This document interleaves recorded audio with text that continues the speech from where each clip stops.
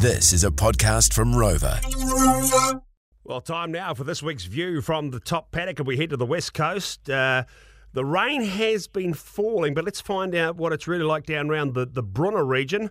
And we've got the Vice President of the World Farmers Organisation. I could say that a million times over. Love the sound of that. Katie Milne. Morning, Katie. How are you? Good morning. Actually, funnily enough, I'm drier than I thought I'd be, which is absolutely great because we were well prepared to get a huge deluge, and I'm feeling pretty bad for the guys up Nelson Way who are taking a hiding because we've been there and done that. And it's pretty frustrating. You're all prepared and there's nothing you can do until the water goes down again, though, to see how much damage you've got to deal with after an event like this. And this one, being right bang smack in the middle of calving and a little bit prolonged, is certainly going to frustrate the heck out of those guys and make for long nights and days, trying to deal with what they've got in front of them. And it's relentless, isn't it? It just doesn't back off. I mean, this is not going to play out over days, weeks, months, years, really, to get back to sort of the starting point before the rains came. Yeah, that's right. For some of them, yes, it will go just up and down and flood the pastures in the meantime. But for some, when rivers get out of their bed and creeks become rivers and get out of their bed and rip out big pieces of your pasture and take your fences out and, damage buildings as well, your infrastructure, it's pretty tough. Yep. And, it takes farmers a while to get most of it back up and running pretty quickly. But it's the getting the time to continue on and fix up all the other stuff, the fences and putting races back in and things like that are frustrating in these times. All the good work that's gone ahead, being well prepared for a great season, and it's all taken away in a matter of a couple of days of heavy rain. Yep. Yeah, it's frustrating. You're hearing the term a lot in the farming sector at the moment, just doing the best that we can, because that's all you can do. And it does feel like this winter's been the worst in 40 years in regards to winds and rain, and just making a little bit of traction. 1 step forward and 2 steps back is still 1 step forward. And I think having that farming mentality is what's getting us through. Yeah, exactly. And actually, farmers have done, considering the conditions, extremely well up until this flood event. The intensive winter grazing stuff we've had to have the spotlight put on us in the last few years, and seeing the flyovers that Southland Regional Council have done in other areas, keeping an eye on how it's gone with farmers, has been amazing. And had we look around ourselves, a couple of weeks ago we got up to Takaka in the aeroplane, and you could see how well farmers were doing. They were leaving those point discharge, those hot source points clear, leaving them, not grazing them. And you could see from the air they had plan A, plan B in play, and they've done a fabulous job. Yeah. So a little bit of a tweak there that was needed. Yep. And, hopefully that continues on, the old iterative learning process of farming. Yeah, fantastic. That's great to hear. Both ends of the South Island there, that big improvements are being made, and fantastic. Hey, Katie, look, I haven't really had a chance to talk to you too much about the being Vice President of the World Farmers Organisation. What's that how's that changed your life and your sort of schedule, so to speak? Well, actually, it has a little bit, but not too much in regard to the fact that we were locked down for COVID, as you know, for a couple of years. And I did do a little bit of travel previously with World Farming Organisation being on the board. And so now that's come back into play more from actually being unlocked.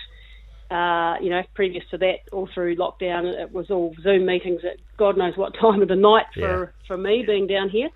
So, a little bit more travel to different events worldwide, which is very awesome in its own right, but actually really good to be able to get into those rooms and tell the farmer's story and talk about the farmer's needs and aspirations and rural communities' needs, because that does get forgotten in the broad brush policy settings of the international organisations that have a big say on what our lives going forward as farming looks like. And it's such a critical role. It's growing in its need with all the pushback against animal proteins and the like. And we know as farmers, that that's all well and good to have some high aspirations like that. But in reality on the ground, some places can't grow anything but pasture that's suitable for livestock. And you cannot pick up a crop and move it in a flood. or at a fire, whereas you can shift livestock around. So food diversity, we've just got to keep hammering that message through. There's a place for all of it, and as long as we keep learning, and as I said before, that iterative process of doing better in farming, that's the thing that everyone should focus on, is how do we keep improving and doing it better, not banning certain types of farming and shifting the whole dial too far. Yeah, brilliant. Yep, okay. Let's look at the GDT, down again a bit at the moment anyway, but still seems demand is exceeding supply. Yeah, that's an interesting one, isn't it? The futures have held up there, over the last, I think is that drop number 7 or 8? Yeah. Which bodes well, and there is, some supply issues around the world, obviously, for various reasons, whether it's a drought in the Northern Hemisphere, a little bit of flooding here. Our number was down last year a little bit, Fonterra, the output as well. So I guess it's holding up because it is a limited resource, like everything on the planet is, the food we produce from milk. So that holds well for us as dairy farmers going forward. As long as the same old, the price doesn't get too high, that people do start to shift away and try and find an alternative, we should be looking pretty. And we need it, though, because our costs have gone up. Yep. Agflation is way higher than general inflation that everyone's facing at the moment. And, of course, we have peaks of where we have a lot of output with fertilisers and fuels going on, getting crops in the ground or getting kick-started for the season now for milking, etc. No matter what you're doing, you've got a front-loaded system in farming. You've got to put the inputs in to get out the final result. So we've all obviously got our fingers crossed that this price does hold up, because we've already spent the money to, prepare to grow the milk, grow the crops, whatever it is. So, yeah, it's a wing and a prayer a little bit at the moment that nothing catastrophic changes, because it'll hurt if that price drops. Yeah. There we go. That is Katie Milne, World Farmers Organisation Vice President and Brunner West Coast dairy farmer. Always very insightful. Good to hear, Laura, from Katie there on these flyovers that they've done in Southland, and Katie doing her own one up over Takaka.